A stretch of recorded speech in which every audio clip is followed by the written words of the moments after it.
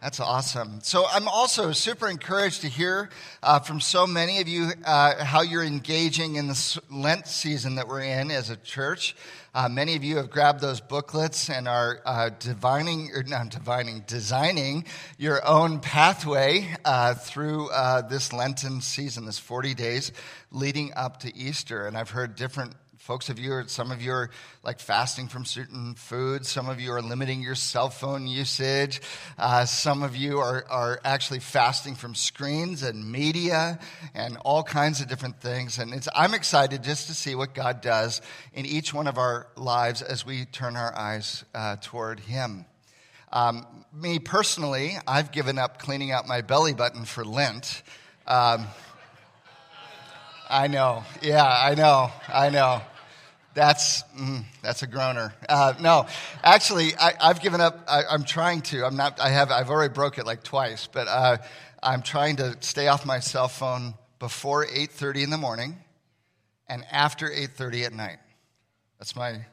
I want to wake up in a peaceful, non-cell phone driven way, and I want to go to bed the same way, right? I want to wake up and so anyway, again, I've broken it like twice, but because I've been doing it 3 days. So I'm just kidding. Anyway, but listen, we're all on our own journey. It's going to be great. There are some things we're doing corporately. If you remember, if you looked at the booklet this last week, we were spending a half hour in solitude with Jesus, just taking a time to pause and create a little wedge break in the middle of our weeks to say, I'm going to spend 30 minutes just alone with the Lord and see how that goes. This next week, we're going to try to pray every day of the week, just 5 minutes, okay? Every morning, pray, and it's a little acronym, TACOS. Is that cruel or what? Some of you are doing the food fast, and this is tacos. That's just awful. Anyway, but tacos, Thanksgiving, adoration, C, what is C? Confession, others, and self. Okay, so that's tacos. So we're doing that, and just a rhythm of praying daily, seeking the Lord's face. So again, recognize we're not trying to be legalistic. We're just trying to introduce new kinds of like spiritual exercises and rhythms that we can engage in, tools that God has given us to help us grow in our walk with Jesus. So that's what we're doing together. It's not too late. If you didn't get a booklet, haven't started, that's okay. You only have a week to catch up on. And so if you go to the info counter, they've got a big stack of the little booklets, the Lent at Westwood booklets. Grab those. Join us. It's going to be a great series time together. We're also in Big Church doing a series called Journey to the Cross. We're taking a deliberate walk through the book of John. John has 7 discrete signs that he calls signs, miracles in the book, plus the eighth one, which is the resurrection. So there's really 8 in total, but 7 miraculous moments that John calls signs. He says they're signs, they're pointing to something beyond themselves, something deeper. And John wants us to look at these signs and then understand what they mean. Right? And this is a journey we're taking through the Gospels as we go to the cross together as a community. And as John Cardona pointed out last week, John, the writer John, has made it really clear for us what he's doing with these miraculous events, these signs, at the very end of his book. This is what he says. Now, Jesus did many other signs in the presence of the disciples, which are not written in this book, but these signs are written that you may believe that Jesus is the Christ, the Son of God, and that by believing you may have life in His name. So you say, John, why do you have these 7 signs, these 8 signs, including the resurrection? Why have you curated this list? Okay, there's a million things you could have said. You could have written down all kinds of stuff, but you listed these deliberately. Why? Because I want you to see that Jesus is Christ. It's the word for Messiah. It's the Greek translation of the Hebrew word Messiah. He is the Messiah. He's the promised one who will come and fulfill all the ancient promises of Israel. That He is Christ, Messiah, and Son of God. That He is not just a man, He is in fact the divine Son sent from the Father, the Word made flesh who has dwelt among us. So He is Christ, he is Son of God, and that by believing in him, you might have life in his name. So the end goal is that you might be alive, that you might have life, abundant life in Jesus, now that you know that he is both Christ and Son of God. There's your rubric. Okay, so now we have a lens to look through each one of these signs. Last time we looked at the water turning to wine, and this week we're going to look at another one in John chapter 4. So grab your Bibles. We're going to be in John chapter 4, verses 46 to 54. John chapter 4, verses 46 to 54. This is page 889 in the Black Pew Bible. So if you want to grab that, you can pull it out, and you'll find our reading on page 889. So here's the word of the Lord. John 4, verse 46. So he, Jesus, came again to Cana in Galilee, where he had made the water wine. And at Capernaum, there was an official whose son was ill. And when this man heard that Jesus had come from Judea to Galilee, he went to him and asked him to come down and heal his son, for he was at the point of death. So Jesus said to him, "Unless you see signs and wonders, you will not believe." The official said to him, "Sir, come down before my child dies." Jesus said to him, "Go, your son will live." The man believed the word that Jesus spoke to him and went on his way. As he was going down, his servants met him and told him that his son was recovering. So he asked them the hour when he began to get better, and they said to him, "Yesterday at the 7th hour, the fever left him." The father knew that this was the hour when Jesus had said to him, "Your son will live." And he himself believed, and all his household. And this was now the second sign that Jesus did when he had come from Judea to Galilee. Thanks be to the Lord for the reading of his word. So again, Jesus has done lots of miracles, right? Lots of miracles. This is a curated list of 7 plus 1. And John wants us to decode this. He wants us to be sort of investigative reporters or detectives or sleuths this morning. We're going to try to figure out what's going on. How does this sign show us who Jesus is and how we can have life in his name? So 3 surprising clues here I want to walk us through. Okay, the first one, actually, let me just give you all 3 and then we'll walk through them. Okay, number 1 is Jesus' surprising rebuke. The second one is the official surprising faith. And the third one is healing's surprising reach. Okay? Jesus' surprising rebuke, the official surprising faith, and the healing's surprising reach. Let's dig into each one of these. Number 1, Jesus' surprising rebuke. Am I the only one here who is surprised at the way Jesus responds to this guy? I mean, look, here's this royal official. He's from Capernaum. He likely works for Herod the Tetrarch, who is king over Galilee. He's called king, even though he's sort of like an under king. Capernaum's like 20 miles from Cana. So this is a full day's journey that he has to travel to get to Jesus. And he simply comes and asks for Jesus to come down and heal his dying son. This is a tender request of a father, right? And then Jesus says, verse 48, "Unless you see signs and wonders, you will not believe." That's not very nice. It's not very nice, Jesus, you know. This guy wants his son to live. He's in trauma right now, like he's emotionally wrecked. Why are you being mean to him? You know? Why are you being hard on him? What's going on? I mean, is Jesus insensitive? Is he being insensitive here? What's the deal? Well, there's more than meets the eye here. And in the original language, as you would see it, the word "you" is plural both times. Unless y'all see signs and wonders, as the Southerners would put it, y'all won't believe. So he's looking at the man, but he's speaking to the crowd. Okay? So he's looking, this man has approached him, he's looking at him, but he's speaking to the group. Does that make sense? So there's something going on here. He's rebuking the crowd itself. Now, if you look back up at verse 44, we didn't read it, but Jesus said there that a prophet has no honor in his own hometown. So Jesus is back where he grew up, right? And he says, I'm not going to be honored here. Okay? But the very next verse says, but they welcomed him when he arrived. Well, what's that all about? Well, there must be something dishonoring in their welcome. There's a difference between honor and welcome. When he arrived, they were excited, and they're like, yay, Jesus is here. But Jesus is saying, they're not honoring me. What's going on?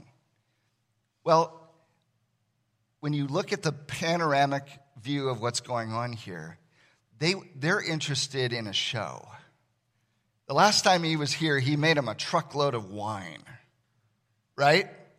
Like, they want more wine. They want another show. This is the conjurer who makes they're looking for something impressive. They're looking for miracles. They want some sort of display of power. They're not really interested in Jesus as much as they're interested in what he can do to show off and impress them. So they're looking for a sideshow here. And so when this official shows up and he says, can you heal my son? They all lean in and they're like, oh, look, this is going to be good. This is going to be good. I can't. And Jesus is like, dude, what is wrong with you people? Unless you see signs and wonders, you're never going to believe here. In other words, I'm not going to play your game. You want to be entertained? You want to be wowed? You want to have a little show? I'm not going to play your game. I am not a circus performer.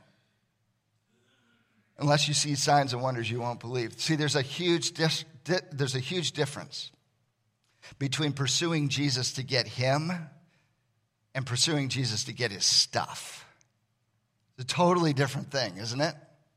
It's one thing to pursue Jesus because you love him. You want more of him. It's another thing to pursue Jesus just to have blessings or get his stuff, right? The Galileans didn't want Jesus. They wanted his stuff. They wanted a show. Maybe an illustration would help. Imagine you're a young lady and your parents are really wealthy, super wealthy. Okay, trust fund wealthy, silver spoon wealthy. And you go off to a prep school somewhere and you're getting all your education and some boy falls in love with you and you're all excited and he proposes and you say yes and you're in love and you're planning the wedding and all of a sudden he discovers in one of those little legal meetings that the way your family's wealth is structured, it's in a trust and he'll never gain access to it. And the next day he dumps you. How would you feel? Like totally betrayed and used, right? We can do that with Jesus. You realize this. When we come to Jesus to try to get his stuff, his blessings, the things that he can give us, but we don't want him for himself, we're gold diggers. We're gold diggers. And Jesus says, I'm not going to let you go down there because I'm the real treasure. The stuff I give is just the bonus. The real treasure is who I am. I'm not going to let you devalue your life by settling for my blessings when you could have me. I'm not going to play that game. So the crowd's not going to get their show here. Jesus is not interested. Listen, Jesus is not interested in being a means to an end of your own happiness or your comfort or whatever. He's interested in being your very life itself. He is life. He won't let you settle for something second rate. His blessings pale in comparison to the treasure of who he is. Jesus is not some addition to our lives. He is our life. Amen? And so is rebuke. Unless you see signs and wonders, you won't believe. Number one, Jesus' surprising rebuke. Got it? Got it? No? Nobody? Did you get it? Okay. Number two, the official surprising faith. The official surprising faith. Undaunted by Jesus' rebuke here, he presses on. In verse 49, the official says to him, "Sir, come down before my child dies." And then Jesus says to him, verse 50, "Go, your son will live." The man believed the word that Jesus spoke to him and went on his way. Friends, this is so unexpected. I'm so surprised by this. This guy has no proof. He has no guarantee, nothing in writing. There's nothing to go on here except the fact that Jesus says, no, he'll be fine. Notice Jesus doesn't say he healed him either. He just says he'll survive, he'll be okay, he'll recover. It's going to be okay. He left his son and he was like, I'm pretty sure this guy's going to die. And Jesus says, no, he'll be okay. He'll live. Okay, right? I mean, I can't. But notice Jesus, again, he's not playing to the crowd. He's not going to do what the crowd wants. They want a show. Jesus is like, no, I'm not doing that. I'm not going to let you manipulate me here. He does it in his own way, subtly. He'll live. Jesus doesn't even show his cards. He's going to do something, and he doesn't tell him what's coming. I love this. All this guy has to go on is Jesus' promise, his word. His son will live. And he turns around and he goes home. And it's not just surprising that he did that. It's surprising who did it. Because this is a Roman official. This is working for the Roman government. Yes, maybe for Herod, but Herod is part of the Roman power structure and all of this. It's funny where faith is rising. If you look at the first few chapters of the book of John, Jesus goes to the temple. He doesn't find faith there and clears the temple. And then he goes to Samaria, and what does he find in Samaria? The woman at the well who believes in him, and there's a revival in town, in Sychar. So you go to the epicenter of the Jewish faith in Jerusalem. There's no faith there. You go to Samaria and they're coming to Jesus. He goes to his hometown here in Galilee. The people you would think would receive him and welcome him and embrace him and honor him, and they don't. And who is the one who's responding? It's this official, this sellout to the Roman government, a reject, like a tax collector, right? Just somebody on the fringe. Nobody likes this guy. And here's the point. Faith grows in unexpected places. Faith grows in unexpected places.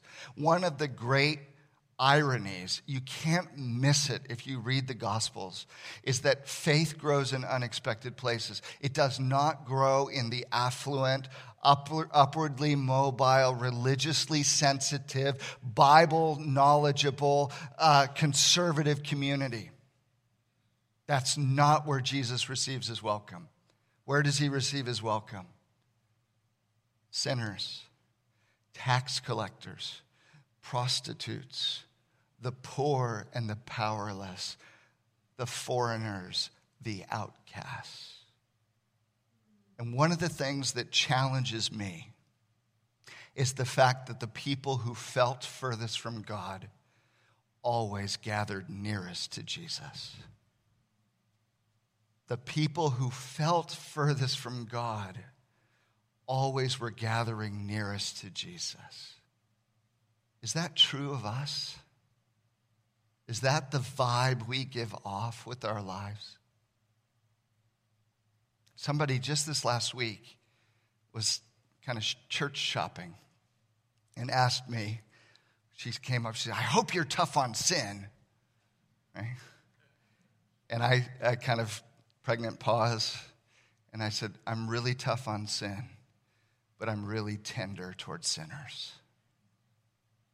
That's who we want to be, friends. Tough on sin, tender toward sinners. Jesus Christ came into the world not to condemn the world, but that the world might be saved through him.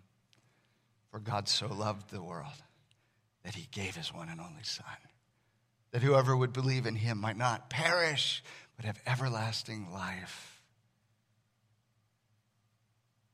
The holiness of God is full of mercy, friends, and you can come near in Jesus. So the official surprising faith, second clue. Third clue, healing surprising reach. So this official heads home. Took him probably about a day to get to Jesus. It's going to take him a day to get back home. And so he overnights somewhere. We're not sure where, but he travels back. He overnights. He gets up in the morning. He hits the road. And on the road, the next day, he meets his servants who are coming to fetch him. And he sees these familiar faces. In verse 51, as he was going down, his servants met him and told him that his son was recovering. So he asked them the hour when he began to get better. And they said to him, yesterday, at the 7th hour, the fever left him. And the father knew that was the hour when Jesus had said to him, your son will live. And he himself believed in all of his household. Can you believe it?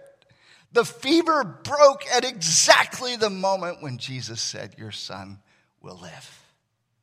And he begins to realize, he puts it together, Jesus healed my boy from 20 miles away. He had traveled a whole day to come ask Jesus to come with him back home. Yes? And Jesus did not give him what he asked for. He said, come with me and heal my boy. Jesus did not answer his prayer, did not give him what he wanted. He gave him something better. He gave him healing at a distance. Jesus' power, listen, this is amazing. Jesus' power traveled, surged 20 miles in a moment. Whoosh. Who does this? In a world without remote controls and wireless networks and GPS signals and cell phones and lasers and Bluetooth. In a world where they had no concept of this kind of work. No movies where, Kylo Ren is doing force communication with Rey. None of this, right? This is their world. Jesus beams supernatural power instantly into a dying boy 20 miles away. And his fever breaks like that. All without fanfare or flourish. No abracadabra. No genie in a bottle. No show, just the quiet go. Your son will live. Who would have thought? Jesus snatches this little boy back from the brink of death. Who does that? Who does that? Who can pull this off? And I think this is the main thing John wants us to dig on. This long distance healing. What does this tell us about who Jesus is? It's one thing to heal. That's a big enough deal, admittedly, yes? But to heal at distance, long-range precision strike. Who pulls that off? Who can do this? Now, remember, John told us where we're going. John 20. Now, Jesus did many other signs in the presence of the disciples, which are not written into this book, but these are written so that you may believe that Jesus is the Christ, the Son of God, and that by believing you may have life in his name. There's a rubric. Remember, Jesus as Christ, Son of God, so that we believe and have life. That's the schema, okay? Let's break it down. First thing we see here, Jesus is wielding power of the Messianic age. Jesus is wielding power of the Messianic age. In Isaiah 35, this is what the Old Testament prophesied. Then the eyes of the blind shall be opened, and the ears of the deaf unstopped. Then shall the lame man leap like the deer, and the tongue of the mute sing for joy. At the coming of Messiah, at the beginning of the kingdom of God, this is what will happen. These are the things that will be the marks of the coming of Messiah and the kingdom of God. This is the very text that Jesus quoted in Luke chapter 4 when he sat down in the synagogue in Nazareth and he read from the Isaiah scroll in Galilee, which is just down the road from Cana. And he said, "Today this is fulfilled in your hearing."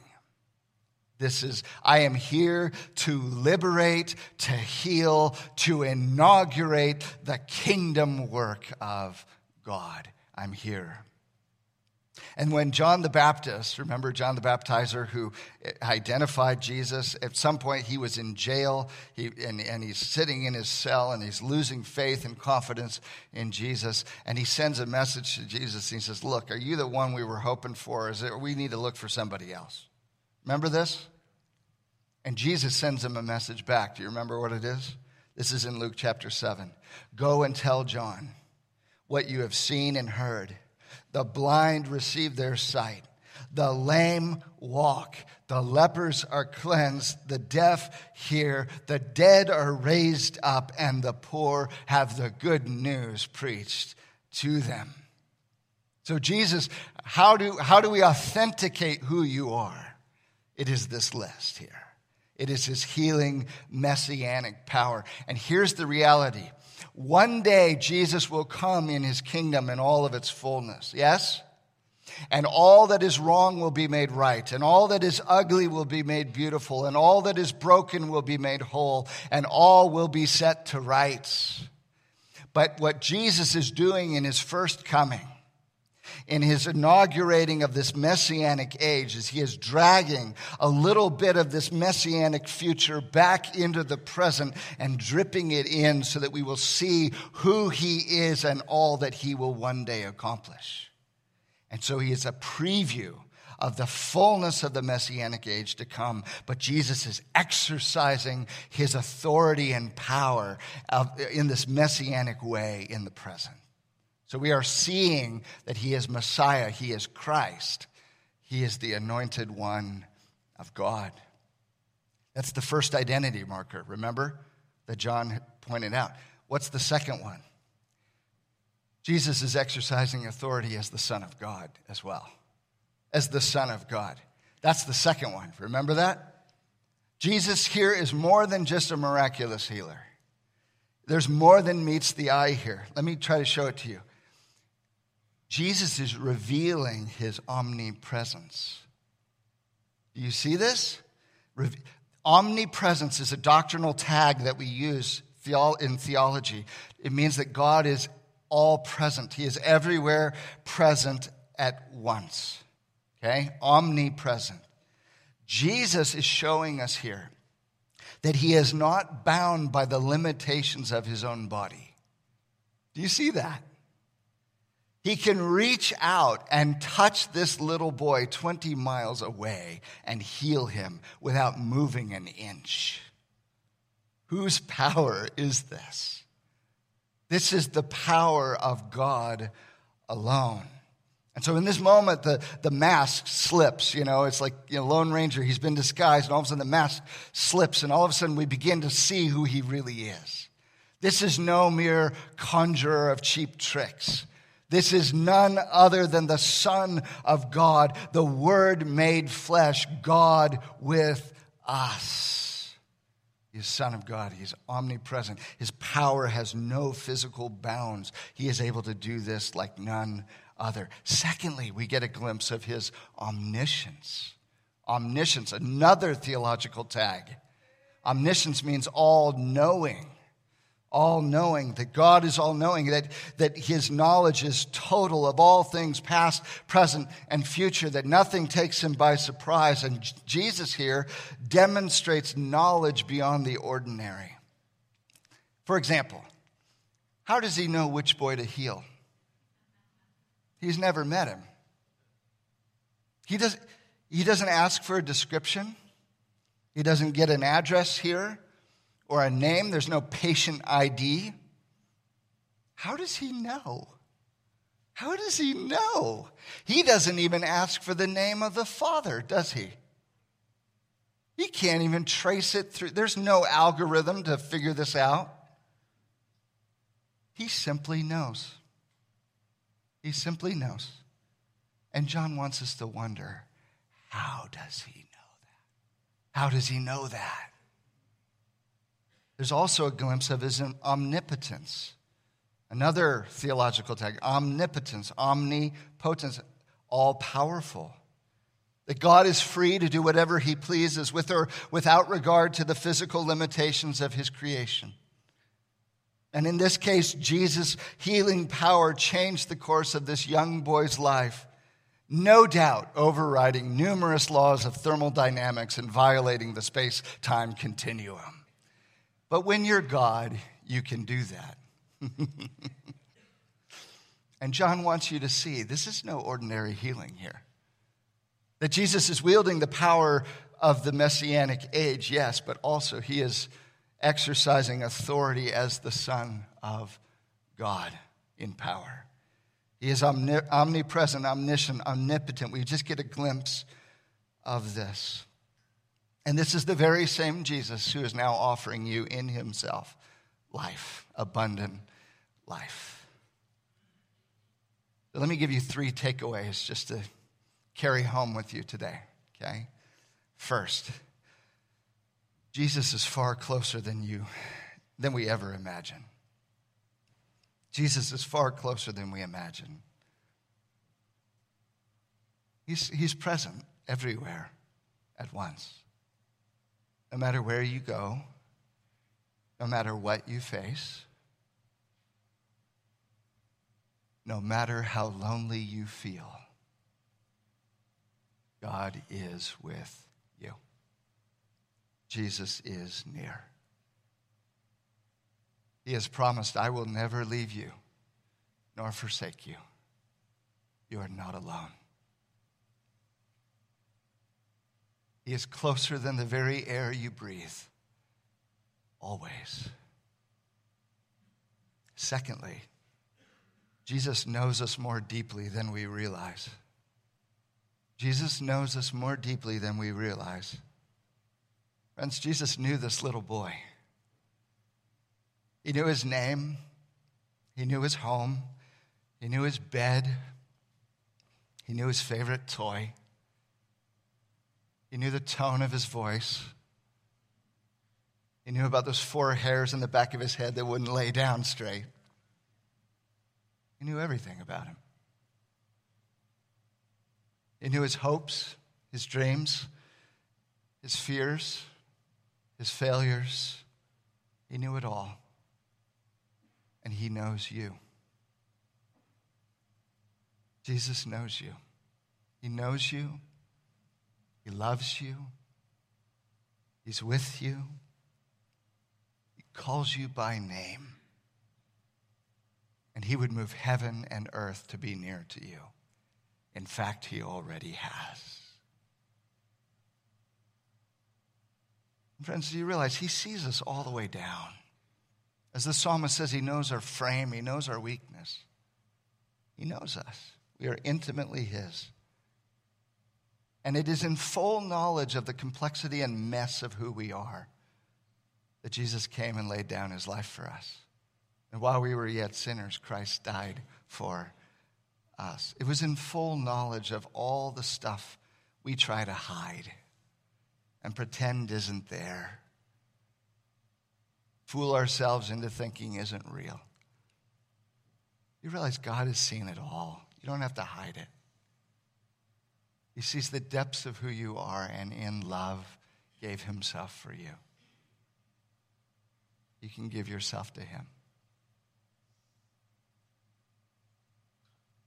Thirdly, Jesus is far more able than we tend to believe. Jesus is far more able than we tend to believe. Jesus wields great power. Great power. There is no problem in our lives that Jesus will look at and say, yikes! Don't know what to do with that. No. It's not a single thing that will mess him up. You believe that? Your drug addiction? Your alcohol problem?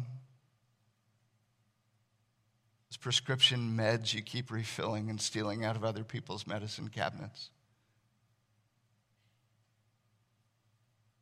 The pornography you keep hidden? The cutting? the eating disorders, the anger, the bitterness, the rage, the unforgiveness, the failed marriages, the trashed careers, the lack of options. And Jesus says, come. Come to me, all you who are weary and heavy laden, and I will give you rest.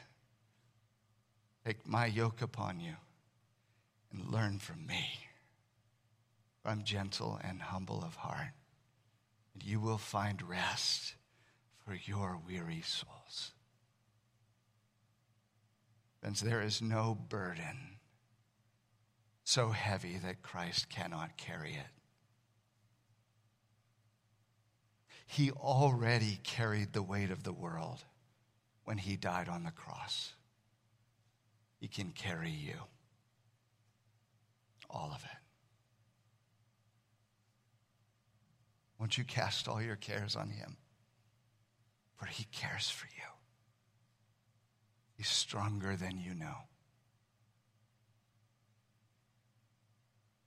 Let's pray.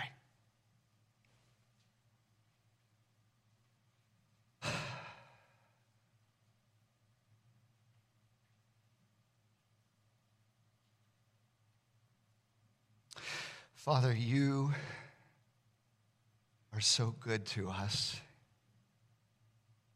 You did not withhold the most precious thing in the universe, your Son. And you sent him among us to show us a glimpse, to lift the veil, to just show us a hint of all the cosmic power that is coursing through his life, that will in the end make all things new. Oh, we cannot wait for the kingdom and all the blessed healing and hope and goodness that can come, that will come. And yet right now we live in this conflicted space, ravaged by sin, broken by sickness, haunted by death. And we know that in you is life. In your Son is life. That when we realize that he is the Christ, that he is your Son, that when we believe on him, trust ourselves to him, that we can have life in his name, true life that begins now and echoes into eternity. To begin living into the healing, restoring power of Jesus even now. Father, help us to run to Christ, who is better than we deserve and more than we could ever ask for. Help us hold fast to him, to know that he is strong, that he is enough. And it's in his beautiful name that we pray. Amen. Amen. Well, in a very fitting way, we're going to celebrate